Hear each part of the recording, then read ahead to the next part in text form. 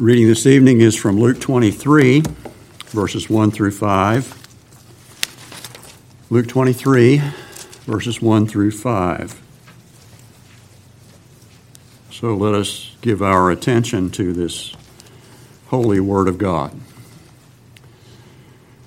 Then the whole multitude of them arose and led him to Pilate.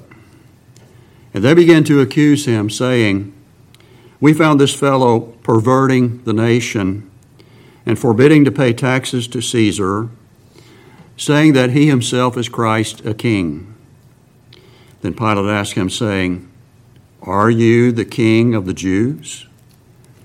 He answered him and said, "It is as you say." So Pilate said to the chief priests and the crowd, "I find no fault in this man." But they were the more fierce, saying, "He stirs up the people, teaching them throughout all Judea, beginning from Galilee to this place." And thus we end the reading of God's word. You may be seated.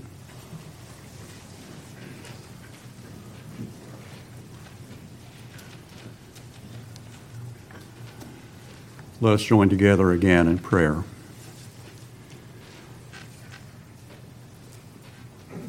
Our Father, once more we thank you for your holy word. We know that we can depend on everything it teaches, that it is pure truth. And we thank you that it teaches us of your Son and the suffering he was willing to go through in his humiliation for our salvation. Help us to concentrate on this text and to learn what you would have us to learn, to experience your presence, have communion with you, and be led to repent of our sins and keep on trusting in your Son, Jesus. Amen. Amen. Are you a perfectionist? Or do you know a perfectionist? Perfectionists like to have things just so, everything in its place, everything in order. We can even become compulsive about it. The perfectionist doesn't take his or her mistakes very well. They bother him a great deal. The perfectionist may procrastinate when he or she has something to do for fear of failure, because perfectionists want to do everything perfectly. It's hard to be a perfectionist because even the perfectionist is not perfect. And even the perfectionist, like all of us, needs to repent of his sin and put his trust in Christ, not himself. "I find no fault in this man," Pilate said. No fault in Jesus. In spite of all this uproar, in spite of all these accusations against them, and they keep coming even in this passage as we studied this morning of charges against him, he's the only perfect human ever to live, the God-man, Jesus Christ. But in contrast to him, we are sinful people. We make many mistakes. We sin in such a way that we can't even count them all, in such a way that we're not even aware of them all. Sometimes someone will point it out to us in a kind way, even sometimes in a kind way, and we think, really? I was doing that? And yet we know. We know what we're capable of as human beings. Well, maybe sometimes we don't. Maybe sometimes we don't know. But the message of the gospel is that the Lord Jesus Christ, through his saving work, has made provision for us and saves us from our sins, even though we're not perfect. And the message of the gospel goes on to tell us that we can become better people by the work of the Word and Spirit in our hearts. We are being sanctified, and one day we will be glorified. And there are a lot of glorious things that the Scripture tells us about the next life, but one of those is that maybe we don't think about so much, that we will be sinless. Now, we think of our bodies, especially older people like myself, we think of our bodies, and here's a pain, and there's a pain, and so on and so forth. I wish I had my body, my 20-year-old body, or something like that. And one day you'll have a body better than you had when you're 20. But more than that, you will be sinless by the grace of the Lord Jesus Christ. 2 Corinthians 5:21 says, "For he made him who knew no sin to become sin for us, that we might become the righteousness of God in him." 2 Corinthians 5:21. So we will become righteous. Right now, believers are accepted as righteous based on the righteousness of Christ. But one day we will be righteous. That's the hope of the gospel. The faultless Son of God can take sinful men and women and boys and girls and make them spotless children of God. And for that we're grateful. So tonight, no fault in him, no fault in Jesus. First, the false accusations against him. Secondly, the kingship of Jesus. Thirdly, the sinlessness of Jesus. False accusations against him, the kingship of Jesus, and the sinlessness of Jesus. First, the false accusations in verses 1, 2, and 5. In verse 1, the whole multitude of them arose and led him to Pilate. The Sanhedrin, the council, the highest court of the Jews, before which he had been, now take him to Pilate. And Pilate is the Roman governor of this area of the empire. And it's his decision that will stand. It's his decision to either condemn Jesus or declare him not guilty.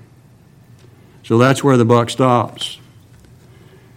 And this multitude, the Sanhedrin, brought him before Pilate.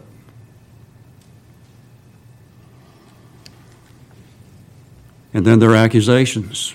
In verse 2, they began to accuse him, saying, "We found this fellow perverting the nation." Well, we all know that if there's anything Jesus did not do, it's perverting the nation. But that was this accusation, turning people against the Roman government. Today we would say a domestic terrorist. That accusation was against him. But the Lord Jesus Christ encouraged his followers to obey the government.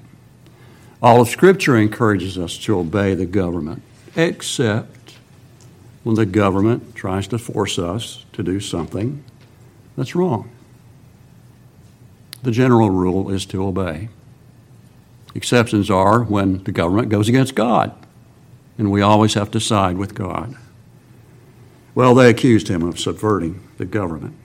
Then in verse 2, they accused him of forbidding to pay taxes to Caesar. Well, as a matter of fact, he encouraged his disciples to pay taxes. You can see how these charges were lies. And then in verse 2, they accused Christ of being a king. But he was not a political threat to the Roman emperor. He was a spiritual king.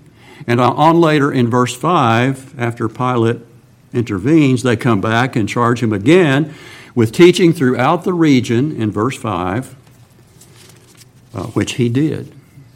But he taught good things. He taught holy things. They were implying that he was teaching something wrong. And so their charges were trumped up. But also, I missed this in verse 5, he stirs up the people. And he did. He stirred up the people to do good, to follow God's ways. But they were implying stirring up people to revolt, which was untrue. So they accused Jesus. And why did they do this? Why were the Jewish leaders doing this? I mean, the majority of people at that time would not, I'm opining now, may not have wanted to crucify Jesus had they not been led by their leaders into that position. The common people heard him gladly. But why were these leaders so against Jesus? So that they stirred up the crowds, turning most of them against the Lord Jesus Christ. And the answer is in a parallel passage in Matthew 27:18. Matthew 27:18 says, "For he, Pilate, knew that because of envy they delivered him." It was because of envy. They saw what Jesus was doing. They saw that crowds gathered around him.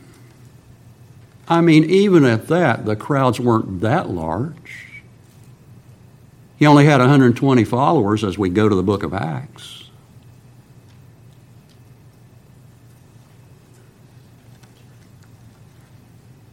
But yet they were envious. People spoke of his teaching, saw his miracles, and marveled. Even those who did not become believers in Jesus for salvation, many of them marveled at his miracles. And so it was because of envy. Envy is a soul-harming sin. And it's so available to us, and it's so present before our eyes. You know, I see my neighbors' cars. Some of them have a nicer car than I do. It's so easy for me to say, why does this guy have that car and I have what I have? I would say I see neighbors' houses and envy, but they all look the same. I live in a townhouse, so that's not a temptation. But there are so many things that are temptations. I see someone has a nicer Bible than I have. Boy, do I like Bibles. You know. I hear this preacher and I'm astounded at the gifts God has given him and how fluent he is and how he loves the Lord and brings the word so accurately and so deep into the heart of other people. And it's so easy for me to be tempted to envy him. A brother who is doing the work of the Lord. Or I see another father, and he's doing such a wonderful job with his children. And I see a grandfather, and I'm tempted to think, do I measure up to that? It's not a bad question to ask, but am I envious? The enemies of Jesus saw what he was doing, and they were envious, so they brought these charges against him. He was falsely accused. There's no fault in Jesus. Secondly, is the kingship of Jesus. Jesus is a sinless king. He is the only sinless king known to man. So in verse 3, Pilate asked him, saying, "Are you the king of the Jews?" Did you notice what Pilate did? Go back to this accusation in verse 2, perverting the nation. Did Pilate say, "Are you perverting the nation?" No. Next accusation. Forbidding to pay taxes to Caesar. Are you, Jesus, forbidding to pay taxes to Caesar? No, he didn't ask that, did he? Accusation. He calls himself Christ, which actually he did not admit in their questioning. He calls himself Christ, a king. Did he ask Jesus if he were the Christ? No. Pilate says, "I'm not fooling with you guys. That's nonsense." Or he stirs up the people. Pilate didn't ask him that. This accusation is verse 5. Teaching throughout all Judea, beginning from Galilee to this place. Are you doing this, Jesus? No, he didn't ask him that. But he did ask him this one at the end of verse 2. Are you the king of the Jews? And Jesus said, yes, it is as you say. I am the king of the Jews. A frank admission. He's the king. Our government is not a monarchy. We've heard of monarchies. We know our mother country is a monarchy. We know that they have a king or a queen, as the case may be. But we're a republic, and we have a president and a Supreme Court, and we have a governing lawmaking body, two lawmaking bodies that form one. We have three branches to our government, and we don't have a king. And it's hard for us to understand how the Brits go wild over their king or queen. Experientially, it's hard for us to understand that because we live in this republic. But we do know that we have laws and standards, and we do know that we're expected to obey them. We do know that this is true and this is real. Although in the present time some of our laws are being enforced very stringently on some people and not at all on others. That's not because of our system, but those who run it. Nevertheless, we know that under God, we're supposed to obey the laws, with the exceptions I mentioned. Jesus is a king. He said, yes, I'm king of the Jews. And he is king of his church. And he's king of the Gentiles. And he's king of the universe. But he said, yes, I'm king of the Jews.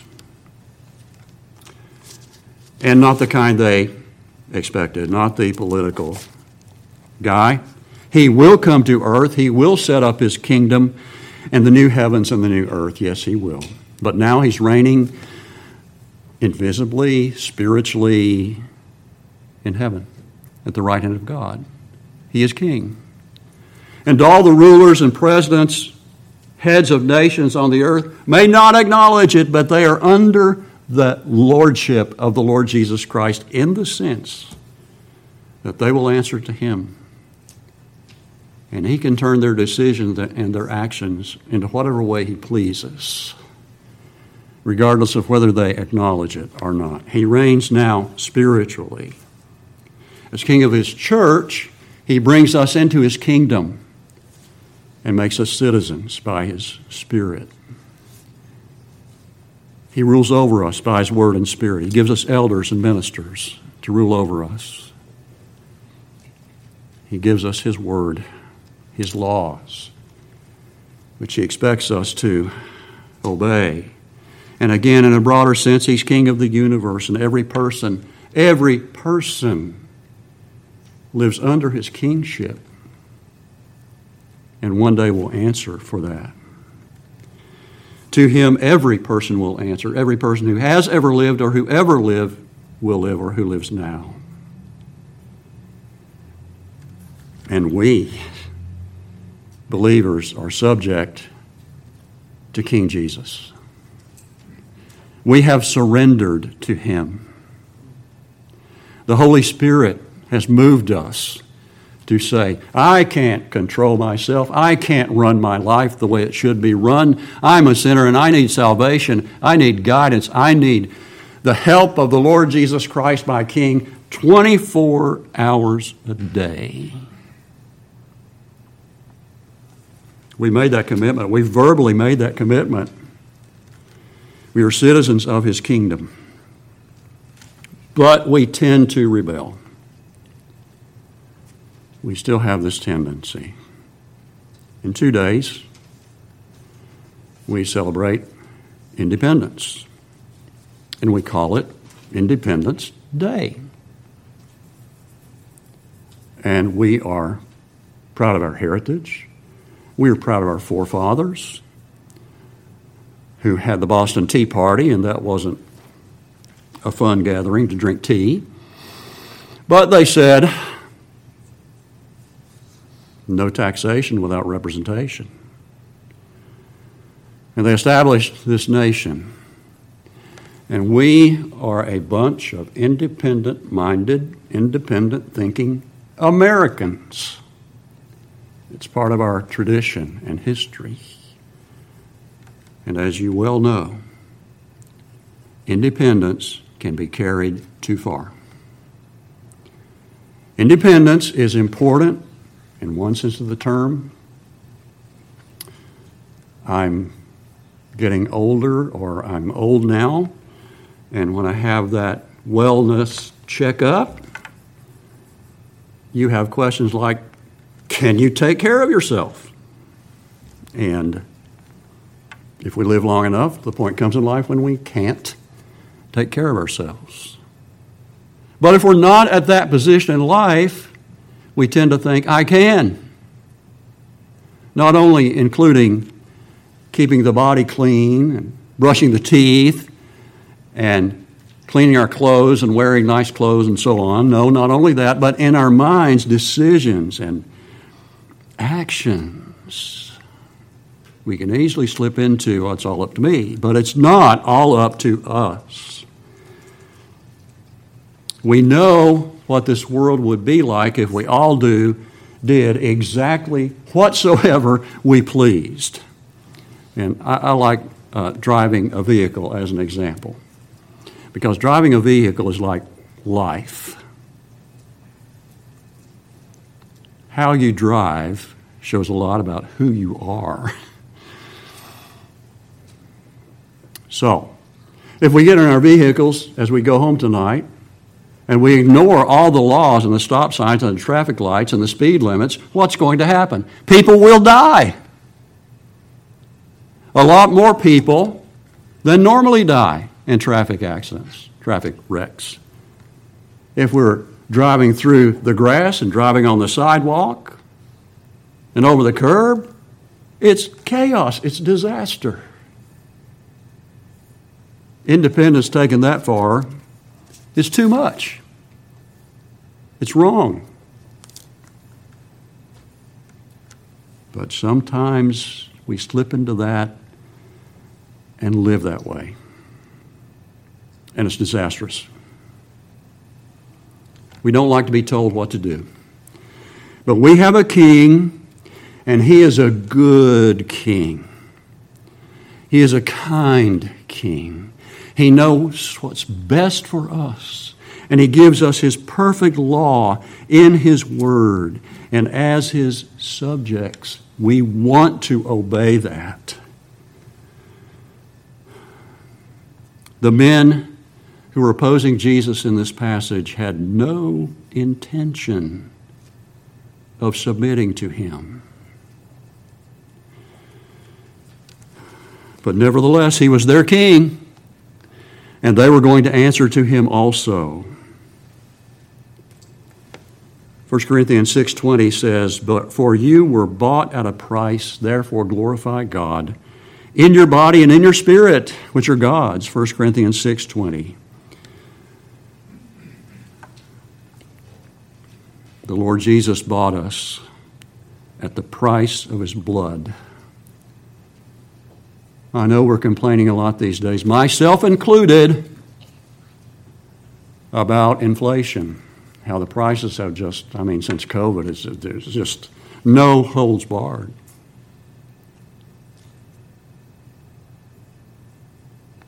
Prices are high, but none come close to the price Christ paid for his people. You were bought. You belong to him. I belong to him. If you want to get down to the bottom line, we're his property. I know when I buy something, I expect to use it. And I don't expect it to get up and walk away and turn its back on me. I expect to use it for my purposes. That's why I bought it. And we belong to the Lord. We have a king. We owe our deepest allegiance to the Lord Jesus Christ. And how can your obedience improve? What areas are you deficient in obeying the Lord Jesus Christ? Have you thought about that lately? It shouldn't be hard to discover, being the people that we are. Are you looking at that, and are you asking God to help you turn that around? Are you asking the Lord, Lord, I want to work on this. This part of my submission to you is lacking, and I know it, and I pray your Spirit will change me. Secondly, the kingship of Jesus, the faultless king. Thirdly, the very sinlessness of Jesus. In verse 4, Pilate said to the chief priest and the crowd, I find no fault in this man. Find no fault in him. Little did he know, Jesus was better than even Pilate declared right here. What Pilate meant was, you bring all these accusations against him, and none of them are capital offenses. He's innocent of all these charges. He's more than that. He is totally sinless. The devil challenged Jesus. Can you imagine what it would have been like in the desert on that day when God appointed his Son to do battle with the devil? You've been out here fasting 40 days. Command these stones to become bread. You can do it. Man does not live by bread alone, but by every word that proceeds out of the mouth of God. If you just fall down and worship me, I'll give you all these kingdoms. You shall worship the Lord your God, and him only shall you serve. Well, I'm going to take you, Jesus, up to the highest point of the temple. Yes, that was a miracle. I can't explain it. It was a miracle. So up here, Jesus, throw yourself down. God has said his angels will keep charge over you. You won't even dash your foot against a stone. Quoting Scripture.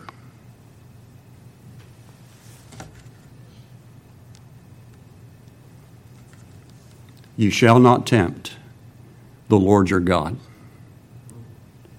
Just using Scripture is not enough.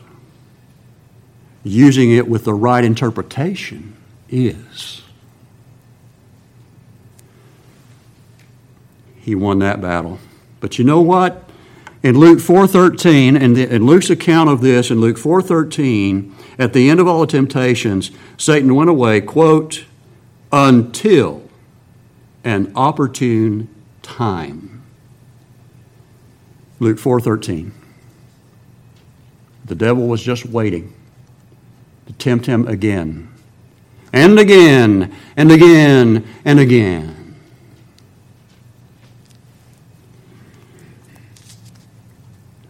And the devil has many demons that are available and will be available near you and me until an opportune time.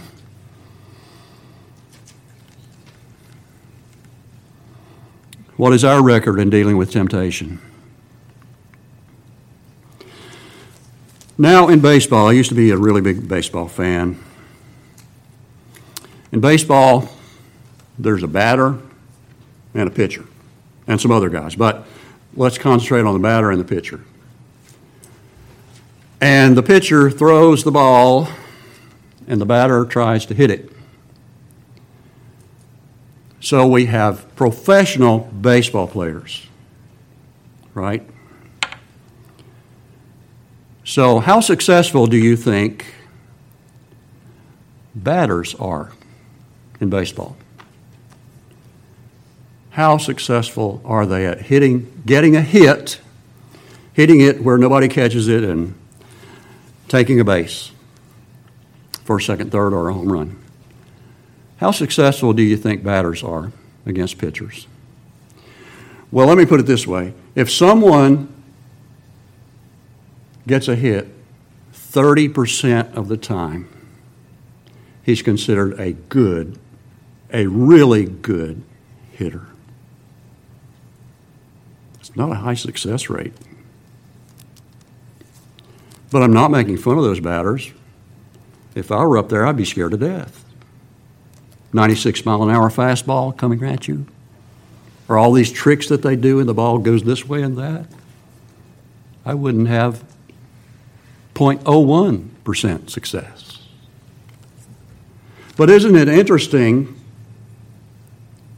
that people get paid multi-million dollars a year to hit the ball 30% of the time?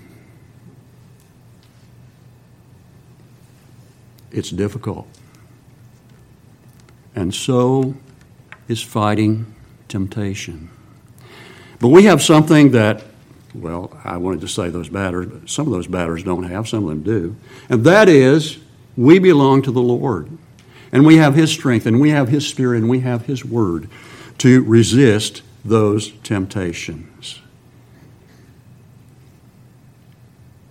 The Savior did. He was perfect. And He had to be perfect because the sacrifice that God requires to make up for our sins and to cover our sins is a perfect sacrifice. Like the Passover lamb in the Old Testament period, that lamb had to be without spot, without blemish. That was a foreshadowing of the Lamb of God, Jesus Christ, the Lamb of God who takes away the sin of the world. And so 1 Peter 1:19 says, we are redeemed, quote, with the precious blood of Christ, as of a lamb without blemish and without spot. 1 Peter 1:19. He was perfect, and we use this term perfect quite frequently. I was scheduling a medical appointment this past week, and we came to a date and a time, and we agreed upon it, and the medical worker said, perfect. That just means I can be there at the time there's an opening. Maybe we use perfect a little bit too much, because perfection is without any flaw, without any fault at all. I had some teachers who, if you turned in a paper and you answered all the questions correctly, but there was a comma out of place,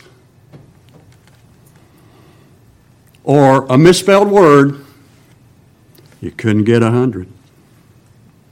You know why? Even though it was discouraging to us students, it was not a perfect paper. That's perfection. That's how difficult perfection is. And if you make a purchase, from a house to a car to a pair of shoelaces, if they don't work right, you take them right back. Well, you don't take a house back, but you ask for your money back. Because you paid full price for it, and it's supposed to be right. Our Lord Jesus Christ is perfect, and he had to be in order to satisfy the Father's justice. There was fault in the men who accused him. There was fault in Pilate, who would condemn him. There's even fault in his followers, but there's no fault in Jesus Christ. Pilate admitted it out loud, but he would later condemn him to die for his own personal protection, to avoid a riot and to maintain his position as governor. But he didn't trust in Jesus. And those accusers would never have done that. Sinless Jesus lived a perfect life so that sinners like we are could be saved. And not only saved from our sins, not only saved from hell, but saved completely, all the way, totally, till one day we are glorified. That's how much Jesus is doing for you and me. Romans 8:29, for whom he foreknew, he also predestined to be conformed to the image of his Son, that he might be the firstborn among many brethren. Romans 8:29. God has predestined his people to be conformed to the image of his Son. It's almost too good to be true. We have to take it by faith because we know ourselves. But thank God, he has the power to do it. And I close with these words from 1 John 3, verse 2. 1 John 3, 2. Behold, now we are children of God, and it has not been revealed what we shall be, but we know that when he is revealed, we shall be like him. We shall be like him, for we shall see him as he is. Amen. Let us pray. Thank you, Father, for your plan for your people, for your willingness to not spare your Son, but give him up for us, that we might be transformed into his own image. Thank you. Let us live thankfully in our actions, our words, and our attitude. We ask it through our great King, Jesus Christ, the Lord. Amen. Amen.